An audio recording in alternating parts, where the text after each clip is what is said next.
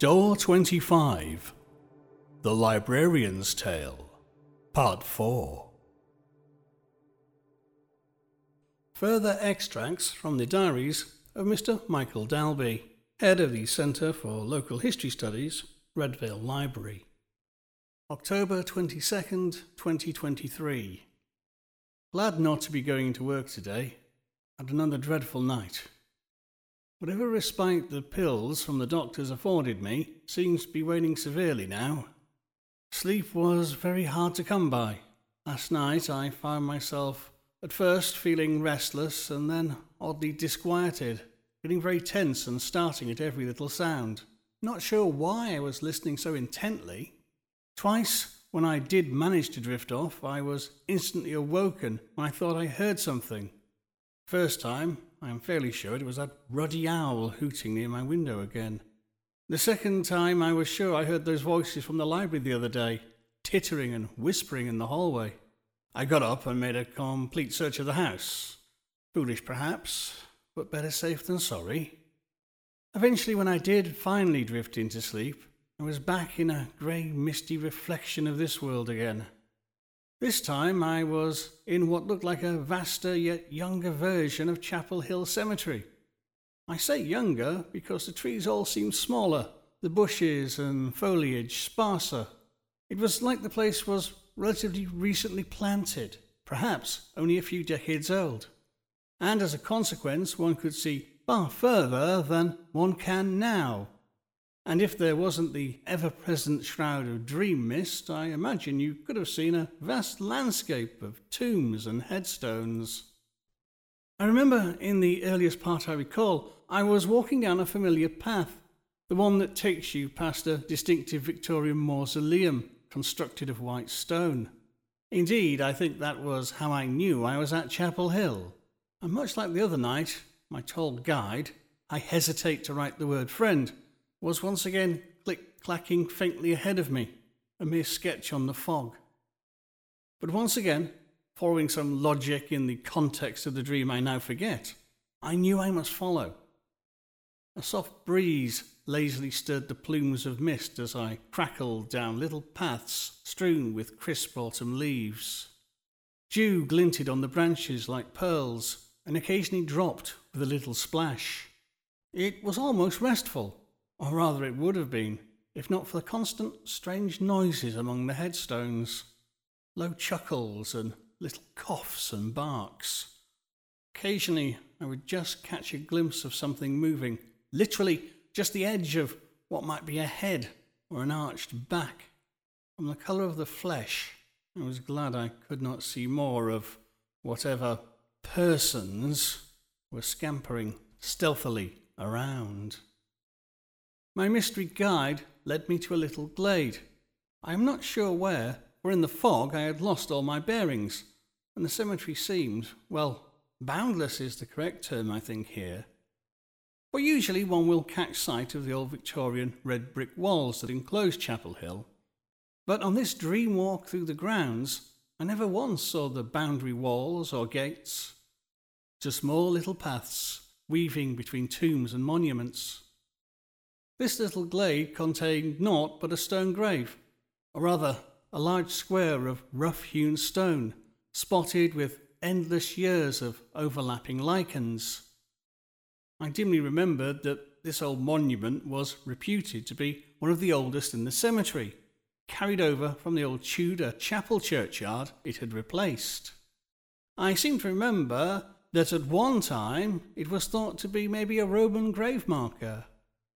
However, this version of the stone differed from its waking world counterpart in one important regard. Like the rest of this dream Chapel Hill, it seemed younger, less weathered, less encrusted with moss and lichen. Stooping to investigate this anomaly, I found I could make out some faint writing on its surface, a single word carved into the stone's face. With a little difficulty, I picked away flakes of lichen and strands of mould and uncovered the inscription, if that's what it was. A name, perhaps. Ambrosius. I remember seeing it so vividly, and indeed I made a point of scribbling it down as soon as I woke up, for fear of it melting away, as dream details so often do. However, that was not the end of the dream. A distinctly unpleasant chuckle at my back made me whirl round, and I just caught sight of a rather horrid little gnarled face disappearing behind a nearby headstone. In fact, the shock of seeing those almost human features jolted me awake. And the lingering memory of that twisted little figure sliding back behind the headstone was enough to put me off attempting to get any more sleep. I took a shower and after some toast and coffee, went over the notes I had jotted down on waking. I was not inclined to take a walk to Chapel Hill, even though today turned out to be one of those mild autumn days filled with gentle sun. I know it is foolish to allow a dream to have such power over me, and perhaps it would have been better to make the trip and confront my fears. I did, of course, want to investigate the matter of the inscription, but another thing that conveniently excused me from a stroll around the cemetery was that I knew full well that we had several excellent photographs of that square stone monument in the library archives. In fact, there were many photos of Chapel Hill taken in several different decades by the late Mr. George Nesbitt. Thankfully, we had made good progress in digitizing the collection, and with a couple of clicks I could access what we have scanned already. As I suspected, however, the photographs showed no sign of writing. However, in one of the earliest, a Victorian sepia print, it did look like one could make out the remains of several letters, just fragments really. The peak of an A, the curves of a B and an S. If you didn't know what you were looking for, you would have never have been able to spot them. Most curious. I will check on the history of that stone when I get a chance tomorrow. And that word, or is it a name? Ambrosius, rings a vague bell too. However, I decided to leave any further digging until the morrow. We'll pop out for a pint or two tonight, I think, and treat myself to a takeaway.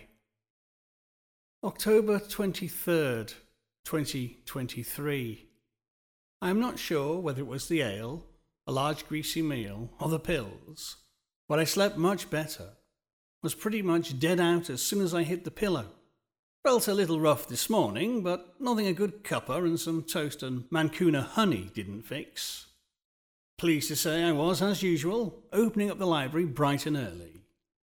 Had a pleasant morning, and a welcome visit from my namesake at the radio station. He's a smarter fellow than his on-air persona suggests, and has always been a big supporter of our endeavours here. Today he had an inquiry about Chapel Hill, funnily enough. It is for the hugely popular ghost section he's been running, and thankfully I knew the answer off the top of my head. I think it'll make for some interesting radio. At lunchtime, I found the original sepia print in the archives and went over it with a magnifying glass. And yes, the remains of the inscription is definitely just visible. I got Kath and Sanj to have a look too, just to confirm I wasn't merely seeing what I wanted to. I consulted a few other old books and my memory was correct. It had been thought that the stone was a Roman grave marker for many years. However, tests and carbon dating done in the 1970s had pretty much ruled that out. Instead, it was now thought to be late medieval at the earliest. However, there was no mention of any inscription. I'm guessing the letters had almost been gone by the time the early antiquarians were taking an interest in such matters. As for the inscription I saw in my dream, I cannot be certain from the visible letter fragments that the word is Ambrosius. there are too many gaps to narrow down what it could be. However, I did some digging to try and find some mention elsewhere. But so far, an exact match has eluded me. But I did identify what I think it reminded me of. In the Aylesling Chronicle, there is an early mention of Haggleton, which is chiefly concerned with the life and death of one Frater Ambrose, an ascetic, possibly a Cistercian monk, while the chronicle refers to him dressing in a grey or undyed habit. He dwelt in a hermitage in what was then called the Great Thistledown Forest. He gets a mention thanks to reports of his unusual death, for it was said that this holy man was carried off by, and I quote, winged messengers of terrible aspect from the top of Ringstone Hill at Hallowmas in the year 1272. Our chronicler notes that while there was much talk of his good works, including playing a part in the slaying of a girt worm, the church fathers were undecided as to whether his miracles were the work of the Almighty or the opposition. Apparently his virtue was doubted because it was said that he claimed he would be bodily resurrected to walk the world again. And our chronicler records there was much discussion on whether this was a blasphemous claim to begin with. Furthermore, the fact that the supposed miracle did not occur also counted against him, and therefore it was decided not to sanction a shrine in his memory. Perhaps I am making too many connections, but could the square monument be some local memorial to him? Something crude and simple, so as not to attract the wrath of the church authorities, maybe? I'm fairly sure, though, that that is the reference I am thinking of. However, I have a nagging little feeling that there might be another I am forgetting. October 24th, 2023. I took a double dose of pills last night. Risky, I know, but before I retired to bed, I suddenly got a terrible bout of anxiety and was very apprehensive of having more troubling dreams. I think what set me off was the fact that just as I was brushing my teeth, it suddenly hit me how bizarre things are getting. I mean, I dreamed of finding an inscription and then seemingly found proof that once, a very long time ago, there was something etched upon that stone, something unknown to generations of historians and scholars. I forgot to mention as well that yesterday I'd also overheard more talk of bad dreams in the town too. As it was, my strategy did pay off. I slept.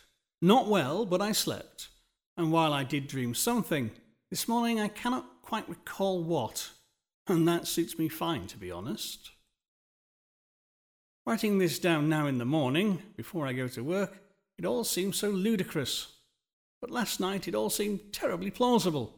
I was almost convinced that something strange was unfolding, something I am following a few steps behind. It is probably nothing. We'll write more this evening. Later. I know I don't normally write in the middle of the day, but sorry, diary, I need to vent a little. I was chatting with Sanj about the various Halloween activities in the works, and talk turned to this year's lantern parade. Anyhow, he mentioned that this year, as well as the usual parade, there will be fireworks and a bonfire too. I raised an eyebrow at this and made some remark about it being a bit early for that. And he replied that with everything going on lately, it had been decided to amp up the festivities this year and send Halloween off with a bang. I must admit I thought that that was a good idea. But he let something else slip. At this bonfire, there's going to be a guy of sorts. An effigy of Dr. Fell. I couldn't believe it. I suspect I must have looked like old Mrs. Riddell did, all those years ago, the first October I was here. Now, I totally get the thinking. It all happened over a century ago, and it's time to move on. And indeed, the community has been moving on over the last decade or so. And burning Dr. Fell would be a sort of exorcism of the shadow he has cast over this town for far too long. But there is something about this that really needles me, and I can't really explain why. Just a terrible feeling in the pit of my stomach that this is actually the worst possible thing to do. Totally irrational, I know. Is it perhaps some deep-seated resentment that I put in so much work on a book on the fell case, but shelved it because I loved this little town so much? And now it rankles that after being he who is not to be named for so many years, suddenly he's the star attraction in a Halloween parade? Actually, writing this down now, I rather suspect that might well be the case. But we cannot always help how we feel, even if we can rationalise why we feel that way. Indeed, I spent the rest of the day stuck with that horrible anxious feeling about the whole business. 25th of October 2023. I double dropped again last night, as the kids would say, but this time 2 lots of pills were to no avail.